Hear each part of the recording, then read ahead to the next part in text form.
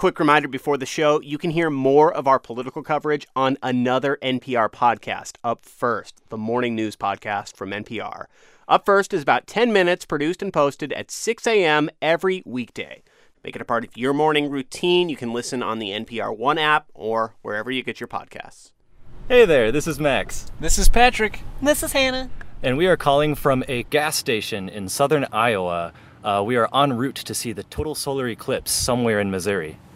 This podcast was recorded at 2:14 Eastern on Thursday, August 26th. Things may have changed by the time you listen to this. To keep up with the latest NPR news, check out npr.org or download the NPR One app or just listen to your local NPR radio station. All right, here's the podcast. Hey there, it's the NPR Politics Podcast here with our weekly roundup of political news. President Trump wasn't too consistent in his public appearances this week, a scripted Monday address, an off-the-cuff grievance-filled campaign rally.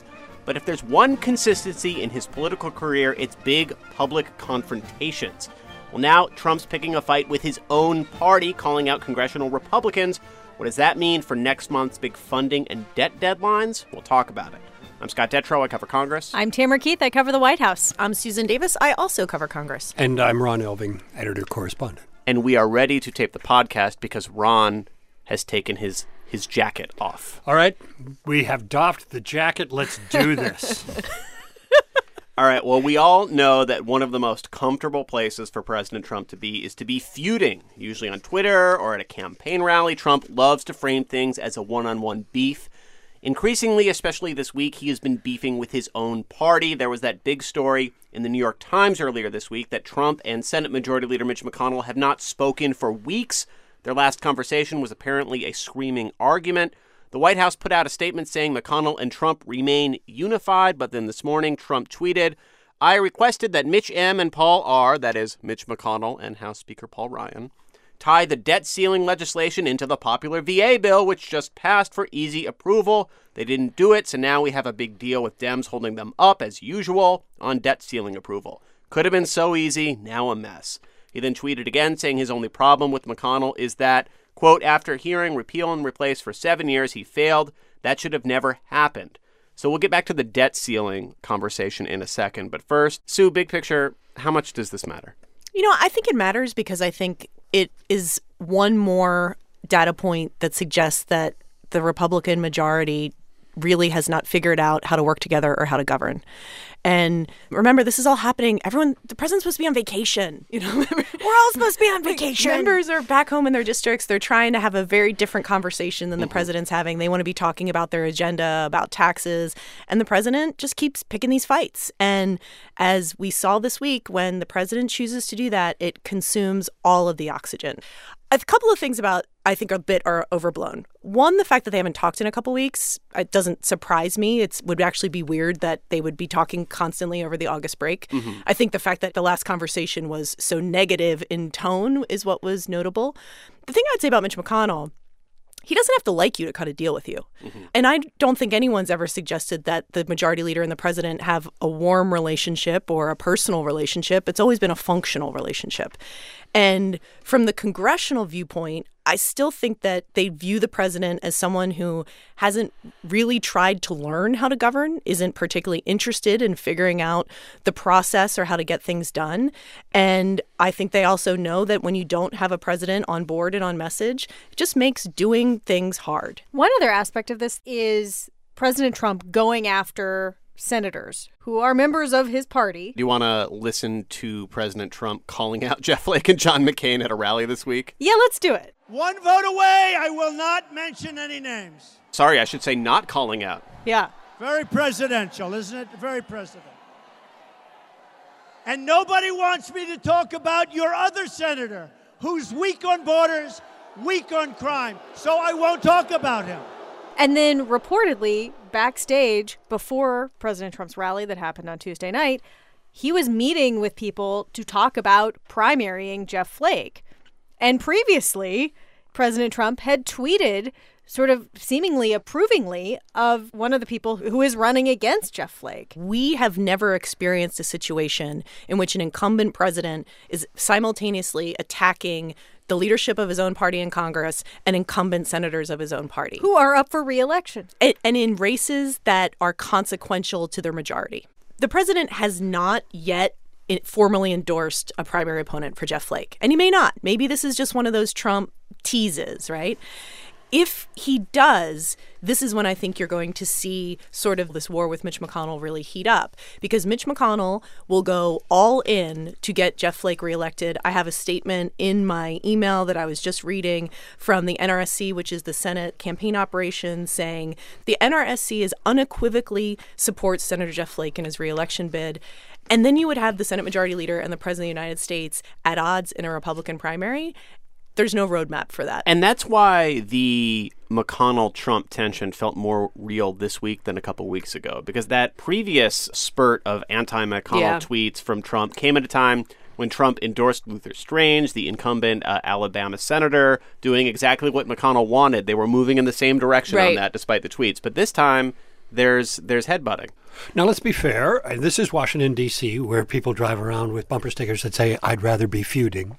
So it's not true. It's not terribly They would rather be feuding with their unusual. political opponents, not their same party. That's the difference. And let's look just very quickly at the language of that one tweet where the president gets remarkably specific about legislation for a change and says the popular VA bill, which just passed, could have been the vehicle for a debt ceiling. First of all, increase. is that true? Absolutely not. Yeah. Because you cannot ask the House Freedom Caucus in the House, which is one of your big hurdles to getting a debt ceiling increase. You can't ask those guys to suddenly vote for a debt ceiling increase, which they have never done and swear they will never do. Just because it's a chance to vote for veterans. They get lots of chances to vote for veterans. What they're not going to do is turn around and vote against veterans. So they're not going to let you put that on that legislation. That's not the decision of Paul Ryan. That's the decision of the people that Paul Ryan has to deal with. So the president is just misappropriating his ire here and trying to stick it on a couple of guys, Mitch and Paul Ryan, who are very unpopular with Trump's base and with the base of the Republican Party itself. We've talked so much about Trump's low approval ratings, which continue to stay low, but he is much more popular than Congress and congressional Republicans. That's right. Let's just look at the Quinnipiac poll, because then we're at least consistent in the numbers. They've got Trump in the mid-30s. They got Congress down at 10%. It's like bizarrely low numbers for Congress. And then if you just talk to Republicans, among Republicans, he's still in the high 70s approval. But if you ask those Republicans about their own congressional leadership or about Congress in general, only 17% approve. So that's the leverage that Donald Trump is working at a campaign-style event such as he had in Phoenix this week. He's working the difference between how popular he is personally with the base and how popular the Congress is, which is not at all. What about their individual congressman, though, or congresswoman? Because there's this whole thing where people hate Congress, but then they're like, oh, but I love Congresswoman so-and-so because she helped me with this. Not in Kentucky. Mitch McConnell is the most unpopular senator in his home state. I mean, but Mitch McConnell knows who he is, right? Yeah. Like, he knows he's not popular. He knows that he's not the face of the party. He's I'm not here to make friends. And I would say what has been fascinating in the Trump era, too, is Paul Ryan, who not too long ago was seen as the future of the Republican Party. And you look at his approval-disapproval ratings in this past week, and there was one poll that had it as high as 33% disapproval or unfavorable among Republicans. You know, that is 1/3 of the Republican Party saying they don't approve of House Speaker Paul Ryan. Let's talk about amazing. that for a second, because this is like a conversation we've had in the newsroom a lot, but I don't know if we've gotten it onto the podcast. Like, has any national politician taken more of an image beating in the Trump era than Paul Ryan, if you look at how he was portrayed and thought of before and now? I don't think so, because, again, Mitch McConnell's never really been popular. I think his disapproval rating in his own state in his last reelection before Donald Trump was on the scene was at like 48%, you know? This is also where I think you consistently see Paul Ryan as being in one of the toughest places in Washington, because there's no incentive to come out hard against Donald Trump because the party base loves Donald Trump and does not love Paul Ryan. And you're not going to get any credit from Democrats when you do come out against Trump as a and Jeff Republican. Flake has shown that. You get no credit from Democrats for criticizing the president. You only inflame the base. And it makes it harder to be the leader because a lot of rank-and-file House Republicans are very supportive of Donald Trump. But then if he doesn't sort of stand for conservative principles or these philosophies that he has spoken of his entire career, he then disappoints sort of the philosophy wing of the Wall Street Journal editorial board orbit of the Republican Party. So he's been in this position where I think no matter what happens, he leaves one end or the other of the party just kind of disappointed in him. The Speaker of the House is just like not a great place to be in terms of likability. You know, you don't do that job because you want people to like you. You do that job because you want to get things done. But he's not getting things done right now either. He's not. But the conversations I've had with people over this summer, the thing that they've consistently said to me is that they want to figure out the debt ceiling funding situation and that he is singularly focused on the tax bill. And I think that that is sort of how he would like to be judged in terms of whether this gets done or not done. Well, before we dig into that, can somebody give us a quick primer on the deadlines that are coming up next month that Trump and congressional Republicans are going to have to be on the same page on to get something done with? So, Congress comes back the Tuesday after Labor Day weekend. September 30th is the end of the fiscal year for the federal government. So by September 30th, they need to either pass spending bills for next year to keep the government running or pass a stopgap measure that just keeps everything running on autopilot. The other deadline to raise the debt limit, and the debt limit is essentially the country's credit card. It's stuff that we've already agreed that we want to spend money on, and it's just the payment on that. The deadline is end of September 29th-ish is the date that has been set by the Treasury Department, that they say if we don't pass an increase in the limit by then, the nation will default on its debt. So two things that have to happen. Here's what President Trump said about those coming deadlines during that rally in Arizona. Now, the obstructionist Democrats would like us not to do it, but believe me, if we have to close down our government, we're building that wall. Now, we should point out that he didn't make that much of an explicit threat, but the last time the funding deadlines hit this spring, initially the White House said that funding bill has to include funding for a border wall or else. And then congressional Republicans said, you know, cool story. And then that or else quickly disappeared. The bill passed. President Trump signed it. There was no funding for the wall. But at that same time, they also said the real fight will be this fall. Mm-hmm. This is what is new and interesting about this chapter in the shutdown wars is that in the previous 2 or 3 iterations, the question was always, can Congress pass the bill? Mm-hmm. This time around, the question isn't so much can Congress pass a bill, at least a stopgap bill. The question is, when they send that to President Trump, is he going to veto it? And Professor Ron might know better than I don't know if that's ever happened. Didn't Bill Clinton? Well, Bill Clinton vetoed an appropriations bill back in 1995. And that caused the government to shut down. And to the amazement of Newt Gingrich, who was then the Speaker of the House, and the Republicans who were the majority, the blame from the public went to them for sending him something he had told them he would have to veto or not sign. So in the end, they had to back down and come around to Bill Clinton's position, and he actually wound up resuscitating to some degree his own presidential momentum from that. But in this case, we have a president and a Congress of the same party. So it's very hard to see how they managed to figure out how to get the blame onto the Democrats. So Trump wants to build a wall. He wants funding for a wall. Of course, we need to point out that when he pitched this at every single campaign event when he ran for president, the funding for the wall was going to come from Mexico. Has there been any movement? Because Democrats clearly don't want to do that. Democrats are relevant in this process. Have we seen any movement from congressional Republicans? Because initially they didn't want to make that part of the funding fight.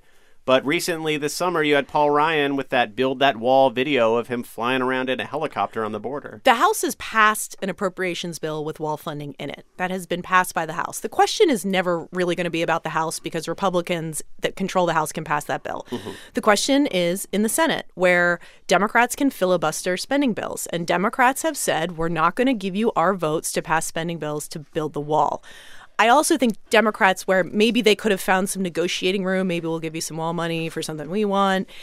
I think what happened in Charlottesville and a lot of that has also kind of shifted the calculations of where everyone's coming back from the summer.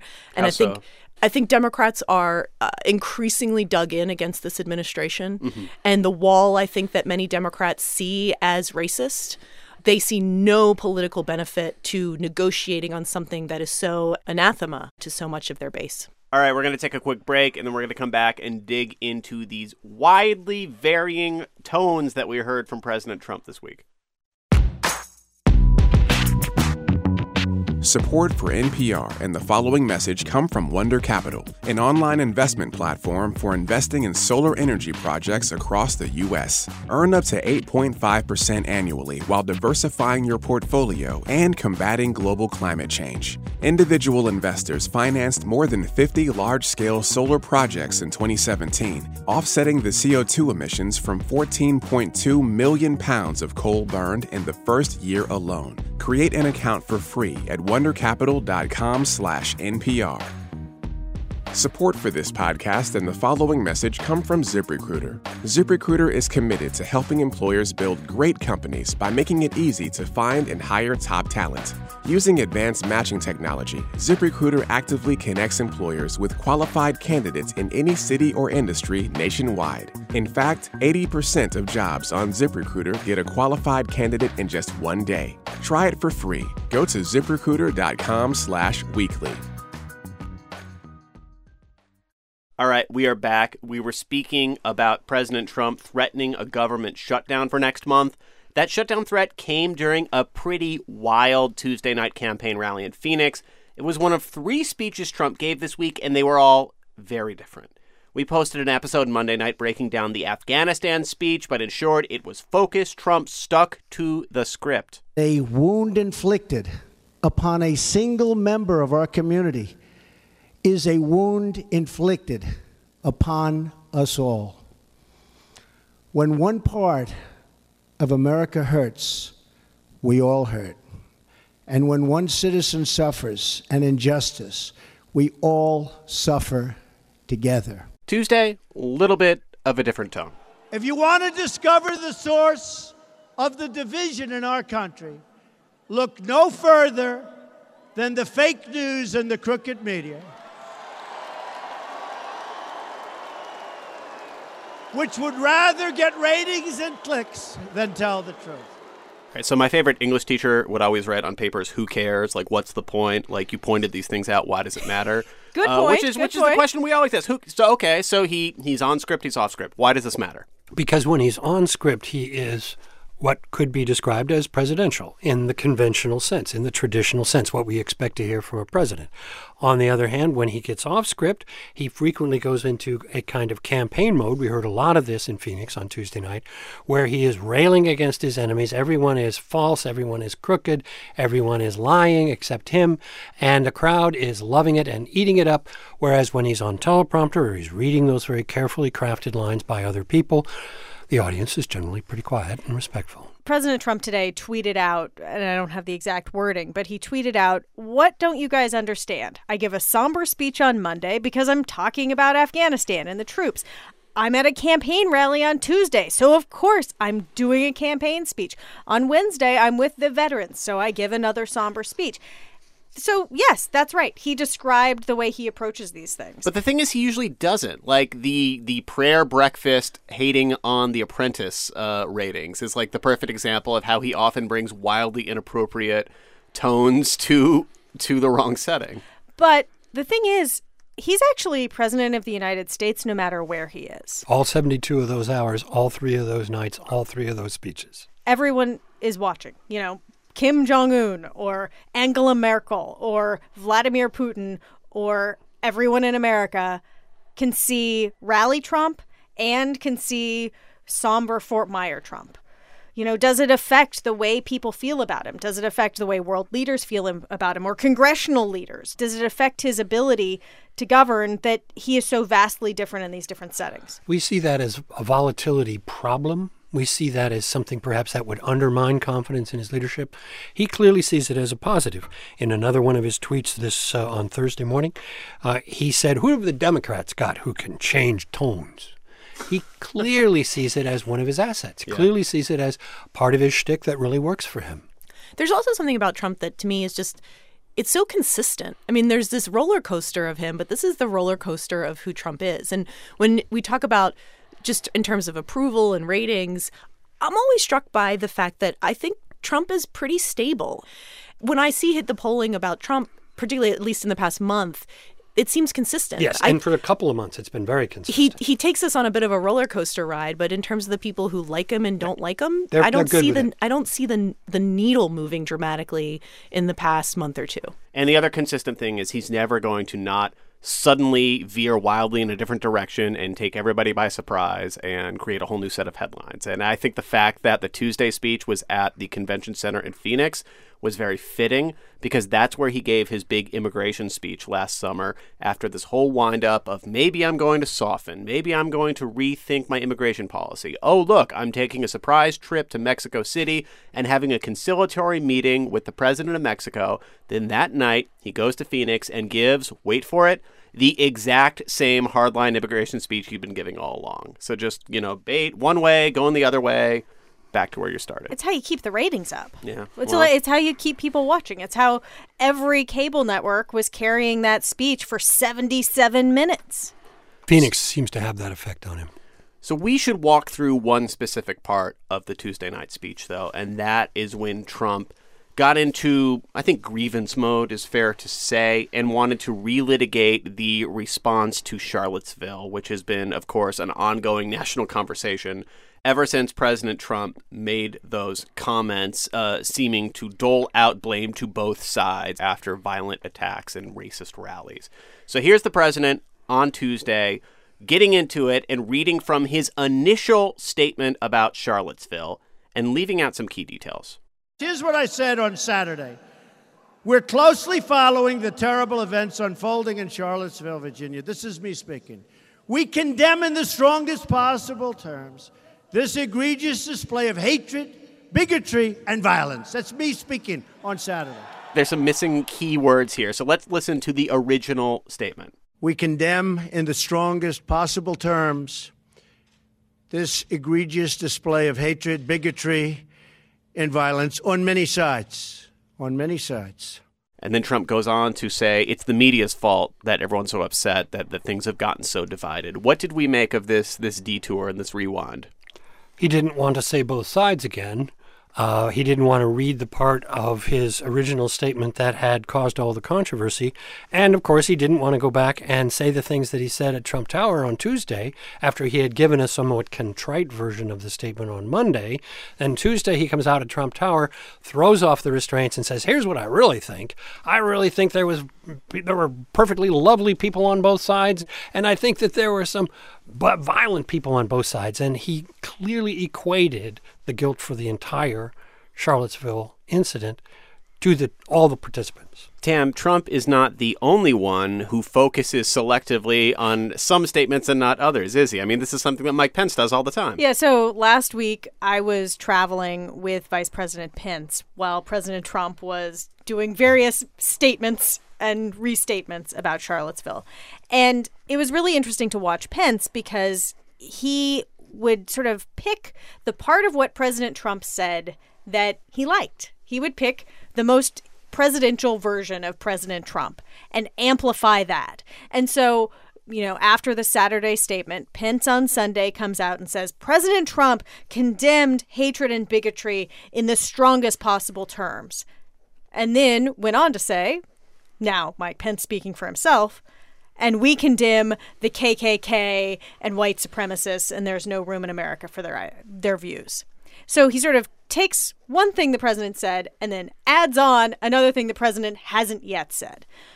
President Trump on Tuesday night was remarkably similar to that, where he sort of picked the version of himself that he wanted out there. He picked the version of what he had said, the best parts of what he said, and then sort of was like, and the media is leaving out all this stuff. They're distorting at the same time that he was himself distorting what he had said. By leaving out. He, again, repeatedly criticized the media at this event. But I also think it's important to remember that some of the loudest voices criticizing how Trump handled this were leaders in the Republican Party. I mean, House Speaker Paul Ryan, Senate Majority Leader Mitch McConnell. Though they never said his name. They never said his name directly, but the point being that there can be no moral equivalence to these things, and that how quickly, organically, and severely Republicans came out and said, this isn't the way we should talk about this. So it was like the media reporting on Republicans criticizing their president.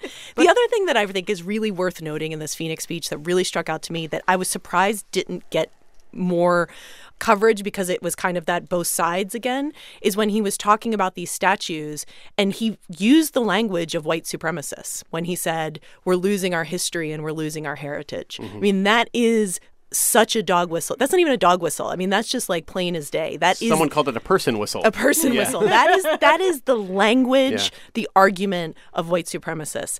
But when he said that, because I watched it at home, and when that happened, that was the moment where I was like, "Whew, this is the clip we're going to be hearing over and over again." And I was kind of surprised that it didn't get more of that attention, because to me, that statement was almost more provocative than even on both sides. Yeah. And to your broader point on the response from congressional Republicans, I think they are also often selectively listening, selectively repeating Trump things, not just the differing from statement to statement, but events or things he does that they like or don't like. I mean, many of the same people who were criticizing him pretty harshly about Charlottesville were happy to praise him for Afghanistan. Yeah, I mean, this is the conflict, right? That many Republicans were just appalled by Trump's response and handling of Charlottesville. But then they see the guy that they want to believe in that same, within the same period of time, we're talking about Afghanistan, talking about other ideas. They still really want to work with him to pass a legislative agenda. So it's just an uneasy relationship. And I just don't think, shy of Jeff Flake, many Republicans see much to be gained by being pointedly critical of the president, because as Tam said, even though they were harsh, they never named President Trump specifically in their comments. Right. Republican lawmakers want to be on the same side as a Republican president. And a popular Republican president among Republicans. So there's one other news item to follow up on. This is still up in the air a little bit, but NPR and other outlets are reporting that President Trump is about to issue a formal directive that would ban transgender military service. This is something that he initially said he was going to do via tweet, and it was remarkable that the Pentagon responded by saying, okay, we're not going to do anything about that until you formally tell us to do it. So according to NPR's Pentagon correspondent Tom Bowman, more than a dozen Pentagon and White House lawyers are vetting the language because of the assumption it'll end up challenged in court.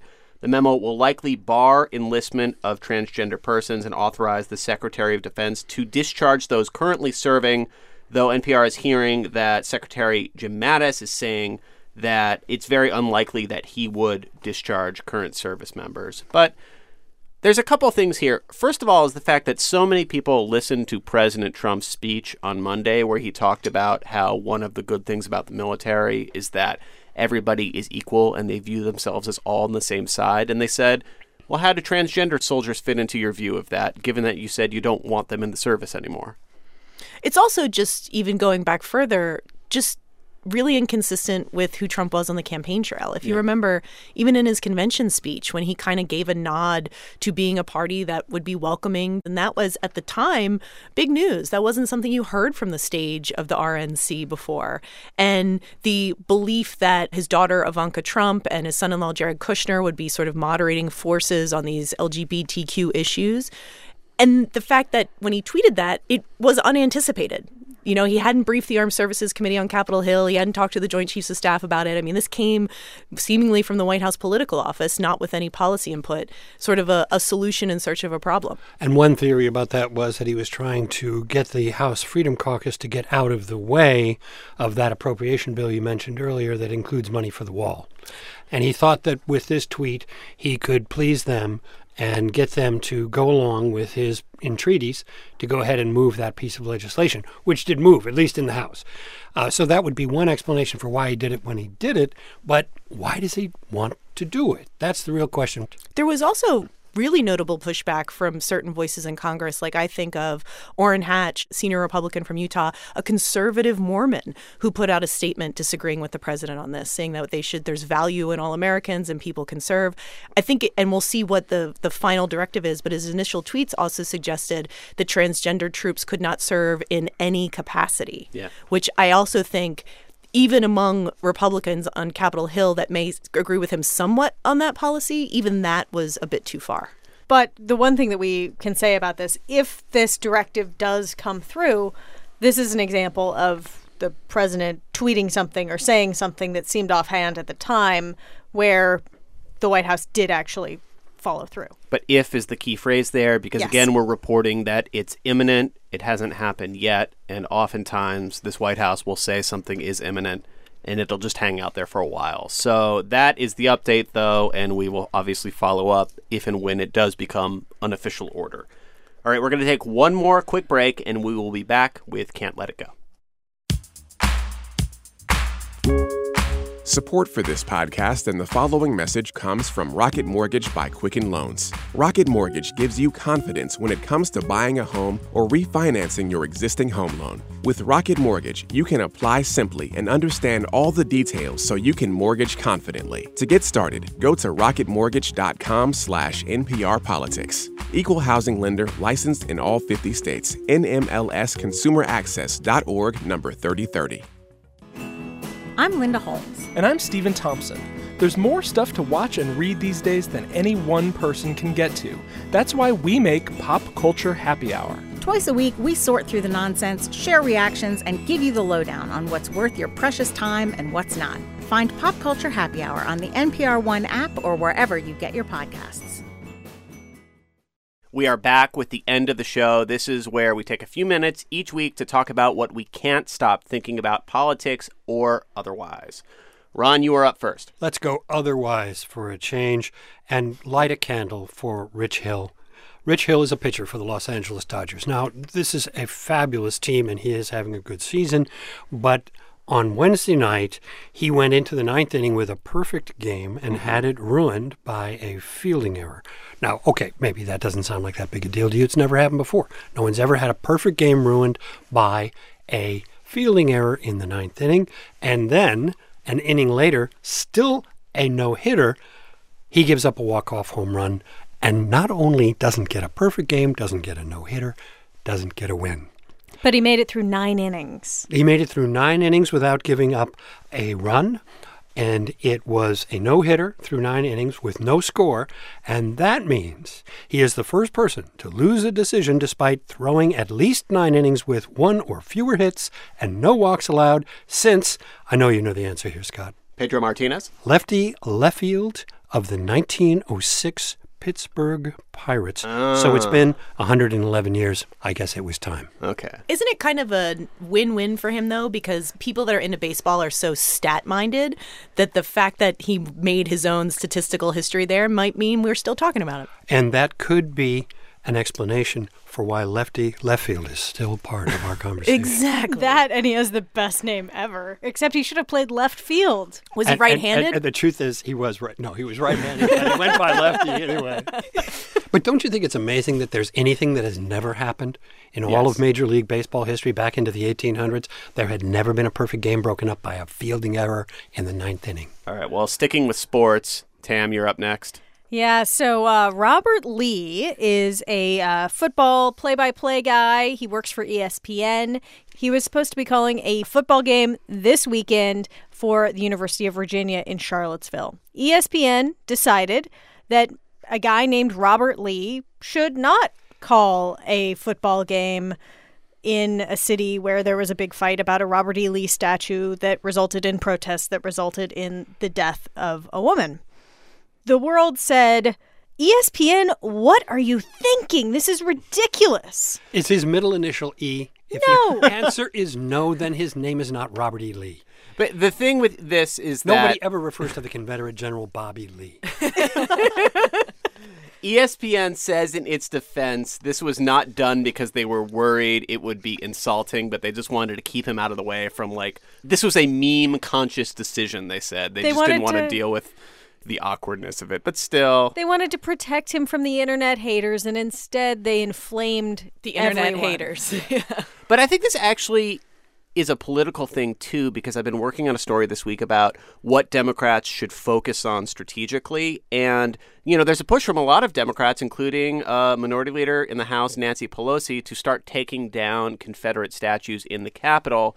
And I feel like the type of people who are opposed to that idea, which our poll a couple weeks ago showed was 60% of Americans, often you focus on the most extreme cartoonish example. So it's not, let's have a thoughtful conversation about the role of this statue, but, oh my God, did you see what ESPN did? This is so ridiculous. Yeah, and this does, if you are looking for a case of political correctness run amok, this could be like Exhibit A. I feel bad for that guy because he is just like caught up in the middle of this. Oh, right? yeah. Like, No, it's he's not. not political. He's not involved in any of this. And he's suddenly become this like already the focal point of like a really heated political debate, And I'm like, poor guy just wants to call a football game, right? However, now people are going to know who Robert Lee is. That's true. Just like lefty left field.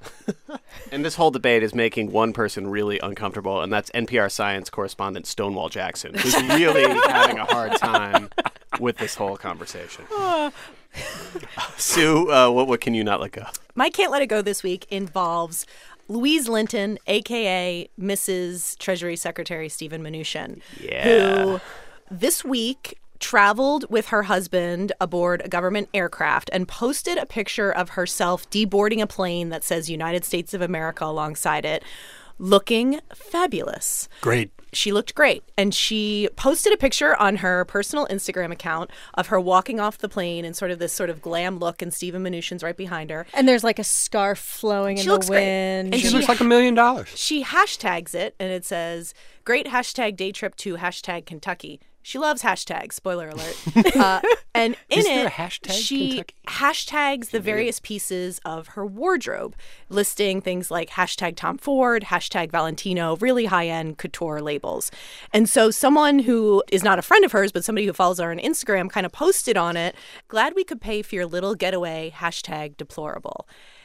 Could have left it there. Louise Linton engaged. And she then responded to this person she doesn't know on the internet, which is always a mistake many of us have made in our lives. Don't do it. Everyone, you both have definitely. Ron, I've never seen you engage, but every so often one of us will engage, and you're like, don't do it. And you always regret it. You always regret it. And I'm sure she regrets Somebody it now. comes running towards our cubicle. Stop while you're behind. And so she responds rather snarkily and a lengthy response in which she also suggests that her and her husband are patriots, and in part because they have paid so much in taxes. Mr. Mnuchin is one of the wealthier members of the president's cabinet. She called this woman adorably out of touch and was just sort of rude back. This Instagram post has since been deleted.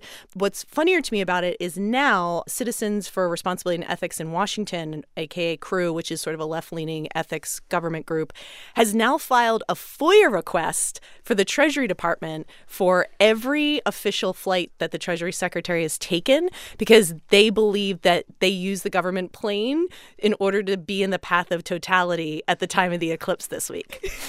CREW says that they never would have obviously known about this trip had it not been posted on Instagram. Mm-hmm. So it's created this whole second wave of headache. Lesson here is, I know it's never tweet, but maybe it's like never Insta, never snark Insta. Like Instagram is purely for the happy things in life. So yeah, Miss Linton, never Insta. Or just be nice on Instagram. Yeah. Well, there was this push to do like more political ads on Instagram, and I feel like it backfired because nobody wants to be anything other than happy on Instagram. Yeah, it's like puppies, brunch, weddings. Like nobody wants your snark on Instagram. All right, Scott, what can't you let go of? I guess it's along those lines a little bit. If it is true that they took the plane in order to get a better view of the eclipse, because I know it's not the most original thing, but I honestly just can't let go the joyous collective experience that was the eclipse. It was just like a really fun thing that everybody here at work poured out onto our balcony to watch, and just knowing that was happening all over the country and that you could talk about it and it was happening in real time, and not just talk about it online, but just have like conversations with anyone you met on the street about it was really nice. And within the podcast world, my favorite eclipse person was Domenico, because at the beginning of the day, like he is on many things in life, he was snarking on it. He was a hater. Who even cares? This is stupid. Yeah, like, I don't get it, And then he goes out, he gets the glasses, and got super into it and was excited and was like, I can't believe this. This is so cool. And then my gosh, the moon is covering the sun. He did not shut up the entire eclipse. So just sitting there talking to anybody who encountered him about how great it was. Then he posted on social media about it. I mean, he went from like denier to evangelist in like a 7-hour period. I think that's inspiring. I think that's what we want from our celestial events. A friend of mine that works in TV, always talking about weather stories, always said the reason why there's obsessive media coverage about the weather and events like this is it connects all people. It is the thing that crosses across every socioeconomic platform, every race, every religion, and it's like the thing that we can all talk about, and that's why you get obsessive weather coverage. So, Scott, when is the next eclipse? 2024. Right in the middle of a future presidential election. So that'll be a nice break from the 2024 primary coverage. The country will come together. I hear that Totality will be in Burlington, Vermont. Really? And it goes through Texas as well. Interesting. And Cleveland. Big eclipse for Cleveland 2024. So that is a wrap for this week. We'll be back in your feed Monday. And a lot of you often write us to say, can you talk about this on the podcast? Can you talk about that on the podcast? Most of them are pretty good ideas, but the fact is we just don't have an infinite amount of podcast time. But what we do is do stories on the radio on npr.org. So check us out on your local public radio station or on NPR One. All right. That's the show. I'm Scott Detrow. I cover Congress. I'm Tamara Keith. I cover the White House. I'm Susan Davis. I also cover Congress. And I'm Ron Elving, still editor-correspondent. Thank you for listening to the NPR Politics Podcast.